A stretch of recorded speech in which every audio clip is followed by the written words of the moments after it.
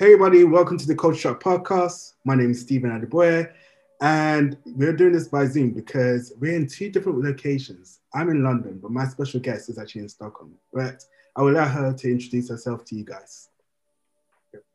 Hi, I'm Jessica Nilsson. I'm based in Cape Town, but right now I'm in Stockholm because I'm from Sweden and it's really warm here. So happy to be away from the Cape Town rain.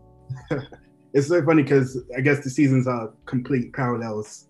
So the summer is the winter and the winter here. Yeah, it's the polar opposite. So I try to move with the sun just like the swallows. Exactly. Yeah. Do you, so chasing the sun kind of thing is that kind of something that you do on the regular, or is that something that's been quite recent in terms of that journey? Yeah, so that is something that is growing stronger now with COVID. I think it was more difficult before, but now I'm fully remote, and I, in theory, try to be in Europe for 5 months of the year and then the rest in South Africa. But so far this summer, I've had to go back to South Africa twice. So I just got back 2 days ago. So it's not exactly the way I wanted, but then on the other hand, it's nice to get a break from the heat every now and then and get home to the cats. And yeah, I really miss Cape Town. Oh yeah, Cape Town's a beautiful place. I was there. I think I mentioned this to you in our initial call, but I was there in February. Had one of the best Yeah, times ever. Like did a lot of yeah. low hiking in the heat, but went for safari as well. Swam with sharks, dived with sharks. That was called shark cage diving. That's what I did. Mm, Paragliding, and the culture there and the people there are amazing. So yeah, I can't say enough good stuff about it. mm. Yeah, I just love it for it's got all these worlds within a city, and it's right on the doorstep of incredible nature. I mean, you can get to Vic Falls in 3 hours by plane almost every day, so it's really, you can really escape that organized lifestyle that Cape Town provides and go somewhere where you're just immersed in nature. So it's on the other side of the world in many ways, but it's an outpost of culture and business and so much. Yeah, completely agree. I mean, it's so funny because I think it was Table Mountain. So when I hiked up that mountain and I saw the view, and it was at the end of the earth, literally, all you see Yeah, was the sea, and you're just like, oh my gosh! Like when you look at the map, South Africa is at the end of yeah. the world, and you're just like, whoa! And it's 10 hours from the UK to fly there, but you really see like, wow, this is kind of where you go from here. So it's pretty cool. Yeah, I mean, you go to Antarctica. There used to be flights once a month Mm. from Cape Town International. I always wanted to take it because I think you go, it's like 9 hours. You stay there for a few hours, and then you come back again. So Nice. you're you're back within 24 hours, really.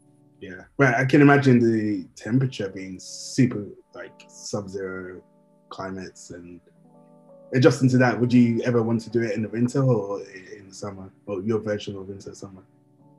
I mean, I have a friend who went there and got caught in a snowstorm and nearly died. So maybe this summer. That makes sense. I mean, not this snowstorm, but your summer would be your winter. Just to clarify, He, the yeah, winter. Yeah, yeah. Okay, that makes yeah. sense. I'm sure the weather's a lot better then, which is good. But this is a nice segue to your business, because you have a travel business, I believe, right? Yeah, I run two businesses. I have a travel company that collects connects local guides across Africa to travelers. So trying to harness local expertise, local knowledge, as opposed to working with some of the bigger companies. And it's the broadest network of guides in Africa in 30 countries, from Benin to the DRC to Kenya, Tanzania, down to South Africa. Got lots of destinations covered, and trying to give local guides a voice and trying to empower them to show people what they want to show them as opposed to some fairy tale of Africa. So yeah, that's my first business. And you don't mind me just touching on that? How did you get started with that idea? So I grew up in Tanzania, and then I returned to Tanzania when I was working on my PhD in anthropology. And I was working on Maasai mobilities and technology, and looking at the development in Maasai land. And my research assistant, who passed away last week completely unexpectedly, a huge shock. He was a local Maasai elder and also a tour guide. And what I just noticed traveling around with him, moving around, was how local people were not really allowed to be a part of tourism as much as they should be. Most of the tourism industry was hijacked by either companies with foreign money or companies with government money, because if you're a politician in Tanzania, you're rich for obvious reasons. But then the local indigenous communities, totally disenfranchised, and it just felt like such a shame and also such a missed opportunity, both in terms of what locals can teach people about the environment they're in, but also in terms of protecting the environment and protecting nature. Because if you're just living on the fringes of a conservation area, there's just downsides to it, because you can't do everything you would with your cattle and planting things, and so you're not profiting from wildlife. So it would make sense for you to destroy it rather than to protect it. And that's what happens across Africa if local communities are not made part of conservation. So I was thinking to find a tool to let local micro entrepreneurs have a platform where they can advertise their experiences and profit more from tourism. And that was 5 years ago now that I started the company. Right after my PhD, I decided I had enough of academia, started the company, and now we've got over 1,000 guides across the continent on our platform, both doing more wildlife tourism, but also cultural tourism and things in between. So like voodoo experiences in Benin, or your classical safari in the Serengeti and Ngorongoro. We have people offering all kinds of things. There's so much to take away from that, because obviously sorry for your loss, but the other it's very unexpected, like you mentioned, and hopefully the family is doing okay and you're doing okay as well. When you do talk about tourism and just kind of how it's profited but not given back, it is one of those things that there's not enough light shined on it unless you really put magnifying glass on it and go, where's it? But to see given back, and the people who live there are able to sort of educate them on an authentic level, it's really good. And I'm intrigued, but how did you do the networking side of things to make it work? That was quite easy. I mean, I've gone to all the trade shows, well, not all, but lots of trade shows. And then people just started talking and signing up. And I mean, there's signups every day. There's not a lot of marketing on that side, except for trying to show face and trying to engage with people, because we want to connect. But there's no problem at all getting people to want to sign up. It's just more of trying to stay in touch and quality control and these things that we're busy with. But it's just, we just have people everywhere. That's really good to know, because I think the leverage of people and the expertise is the USP, the sort of reason why you're doing this is just to get people together, right? and people with those expertise and then feeling like they're part of the culture and understanding it for what it is versus like, here's a shiny object, look at this, take pictures and then move on with your day. Like you actually are being involved in what daily life, right? To some extent, even though it's a short period of time. I mean, people are craving authentic experiences, whatever authenticity means. There's a lot of fake authenticity, obviously, but I think that the travelers now are a bit more educated than 10 years ago, and they don't want to see a fake dance performance, which like put on a show for tourists. That sort of thing is just so awkward. So I think that there's the market also on the tourist side for something that is truly local and real experts and not overly crafted by a design team from the West, but rather from the hearts and brains of locals. That's what we're trying to establish. And I mean, I think the entire industry is moving more towards that direction now. But I think I'd like to think that we had something to do with it in Africa, a little bit at least. Yeah, I mean, any change is a good change that helps other people, right? And you know, there's the empowerment behind it as well.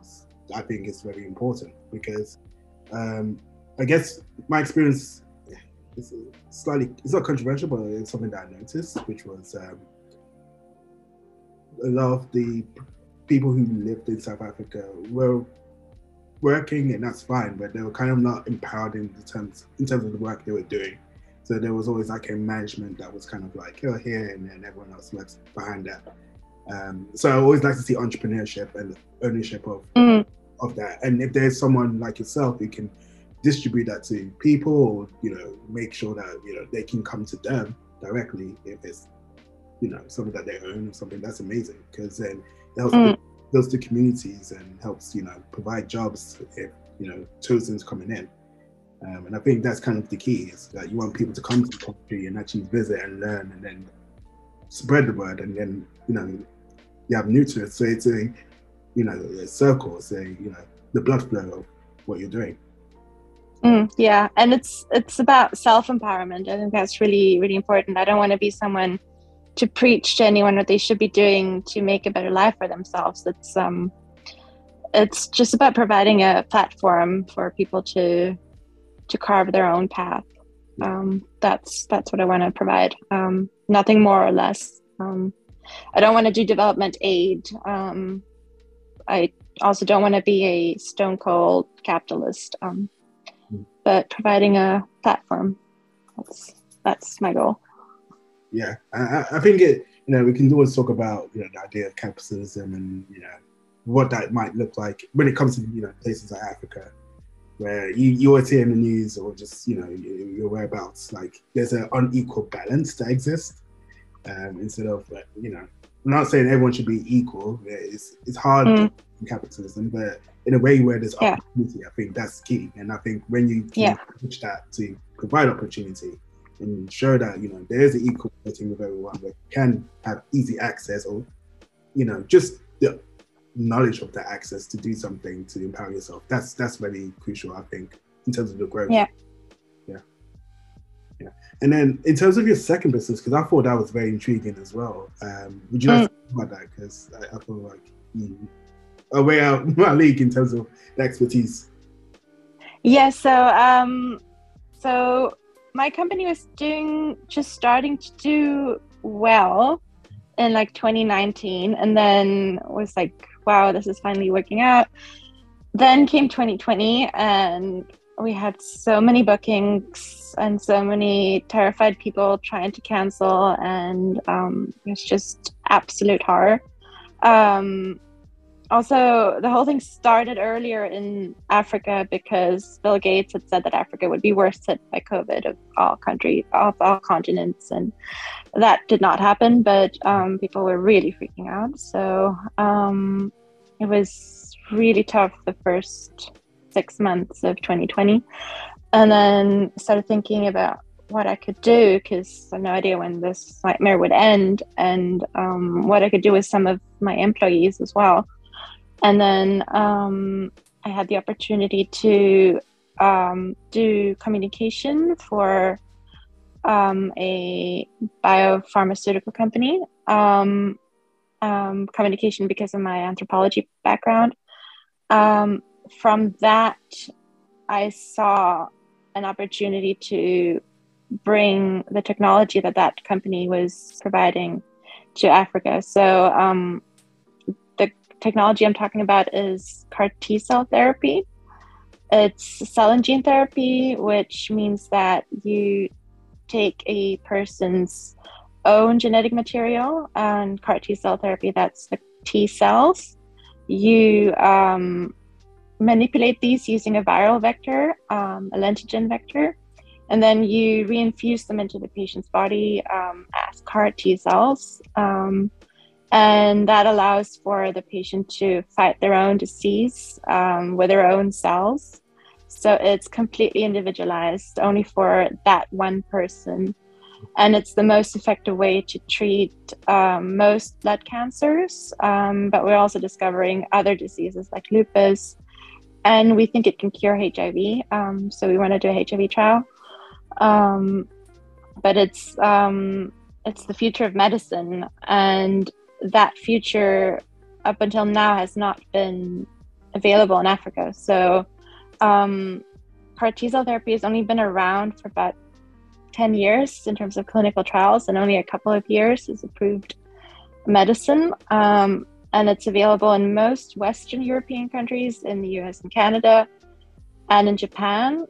And there's some experiments in Israel and China as well. But that's it. So if you live in most countries in the world and you're diagnosed with lymphoma or leukemia, and you go through chemotherapy, you go through stem cell therapy, and these don't work, then it's a death sentence. But in the UK and in Sweden, and then in America, if you have healthcare, if you don't respond to first and second line therapies, CAR T-cell therapy is used and provides a cure for, it depends on the cancer, but it's 60-70% of those cancers. And these are people who are untreatable. And this is the third line therapy. So if this could be used earlier on, I think it would be even better. But right now it's a third line therapy. But it's really changing people's lives and saving people's lives, adults and children. And it's also probably effective on lupus disease, on HIV, if you wanted to cure HIV, but you don't necessarily have to cure HIV anymore. But a lot of people with HIV develop blood cancers, so you could cure two diseases with one therapy, which is quite convenient. And then there's also NK cells. We're not doing those yet, but those are also quite promising for other types of diseases. There's some hope that Alzheimer's could be cured using CAR T or NK cell therapy. So this is where the future of medicine is, and it's individualized, it's localized production, right by the bedside, basically. But it's also very, very expensive. In the US, treatment costs starting at about $500,000 USD, and it can go to over $1 million. So for a lot of Americans, this is not affordable either. And then in Europe, it's €500,000, 750,000. So it's very expensive, but we can produce at a much lower price in Africa. Obviously not going to be available for every single person, but hopeful that those people with good insurances will be able to be treated, and maybe that the South African government would subsidize or pay for some of the treatments, and then that we could perhaps have once it's approved for children as well, because our trial that we're doing now is only for adults, but once we would be treating children, that maybe there can set up a fund so that adult patients and patients coming from overseas, so they can also co-fund children's treatment so that no child has to die because the parents can't pay. That would break my heart. So yeah, that's what we're working on now in a clinical trial. My company is setting up a mobile lab, which is also a really neat concept because it's a container lab. You can build other ones. You can put them in other countries in Africa and other emerging countries. So it's just super exciting, and something completely different to tourism. Also less stressful, I must say, which I enjoy because tourism is really stressful. It's funny you say it's stressful because it sounds like in one spectrum, one sounds fun and the other one sounds very serious and complicated, and the business process is completely different. The thing is, people who say go on a safari and the breakfast was horrible, they will raise hell, and it's extremely stressful. Whereas dealing with cancer, I think people are more grateful. Also, I don't deal directly with patients. I think that is a whole different kind of challenge, emotionally, both rewarding but also stressful, and sometimes heartbreaking. But I think tourism is pretty much the most stressful industry there is, I think, just because some travelers can be something. They want this. I mean, we all want the perfect holiday. And in Africa, you have to be open-minded and open to change in most countries.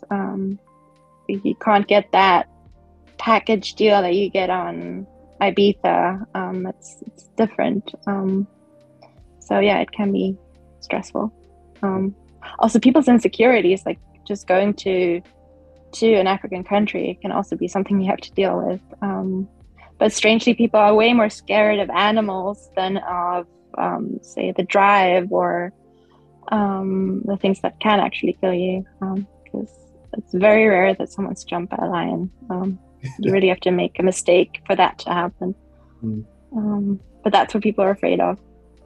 Yeah, there's so much impact. Obviously, I want to talk about two of the businesses that you have and seeing, whilst you say they are different, the synergy is the people, right? At some point, you're dealing with people's expectations in terms of holidays, but also expectations in terms of life and the quality of life. And I think, in terms of the perception that you're doing to break some of the stereotypes, but also to provide opportunities for people to live a quality life as well with what you're doing with the medical side of things is very, very, not bold, but just, if I can find a better word for it, just very, it's very impactful, I believe. Because at the end of the day, like, I think the way you said the West has this technology and maybe Africa doesn't have it right now. It's kind of like, oh yeah, well, they'll get it second, right? But it shouldn't be that way. I mean, we're all people at the end of the day, and we all have, our needs to live a good quality life. And the idea of being second place in a society based on who has more and who has less is not fair.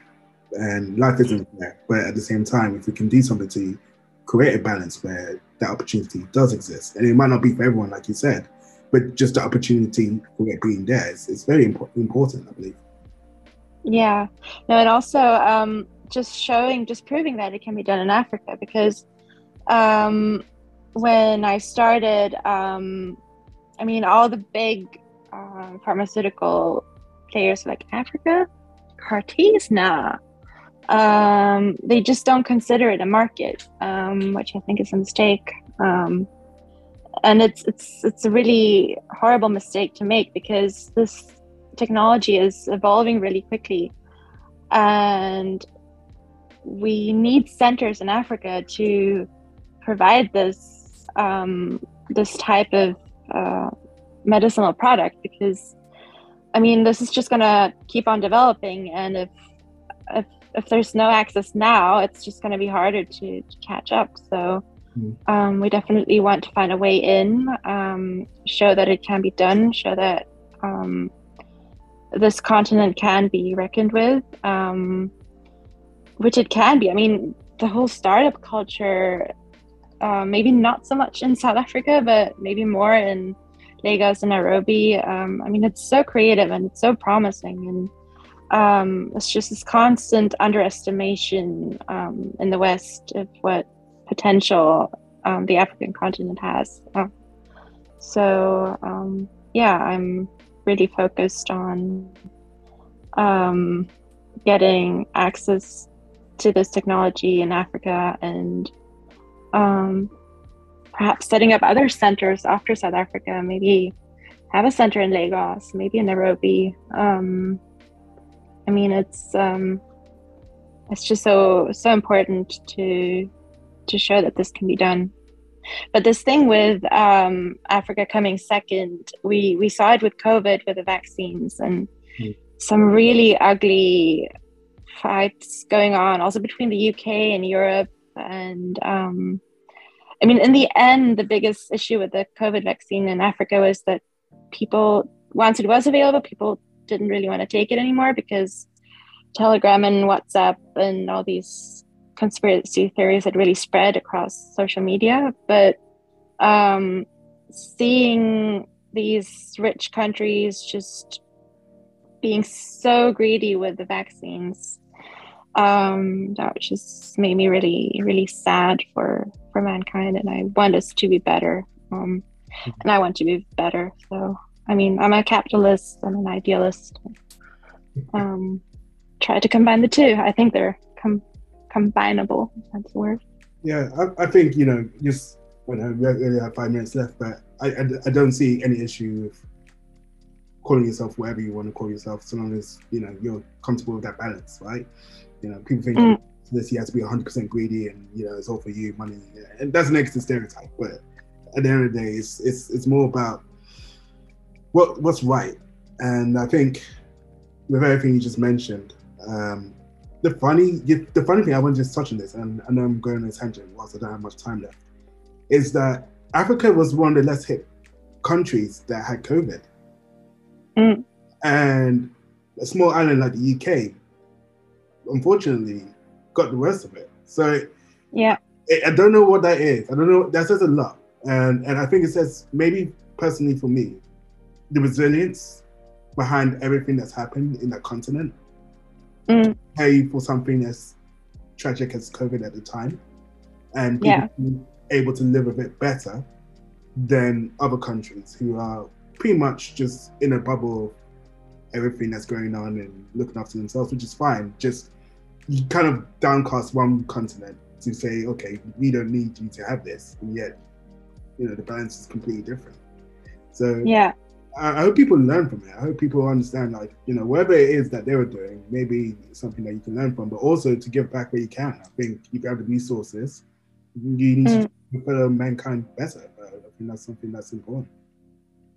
I think the main reason why, on average, Africa was less badly hit was it has to do with the outdoor lifestyle. You could definitely see that cities were about as badly hit as European and American cities, but this outdoor lifestyle, being outdoors, it's really hard to get COVID outdoors. And if you spend most of the day, go about your business, dining, if you do everything out in free air, it's so much more difficult to catch COVID. And I think that's what African countries got right, is this outdoorsy culture.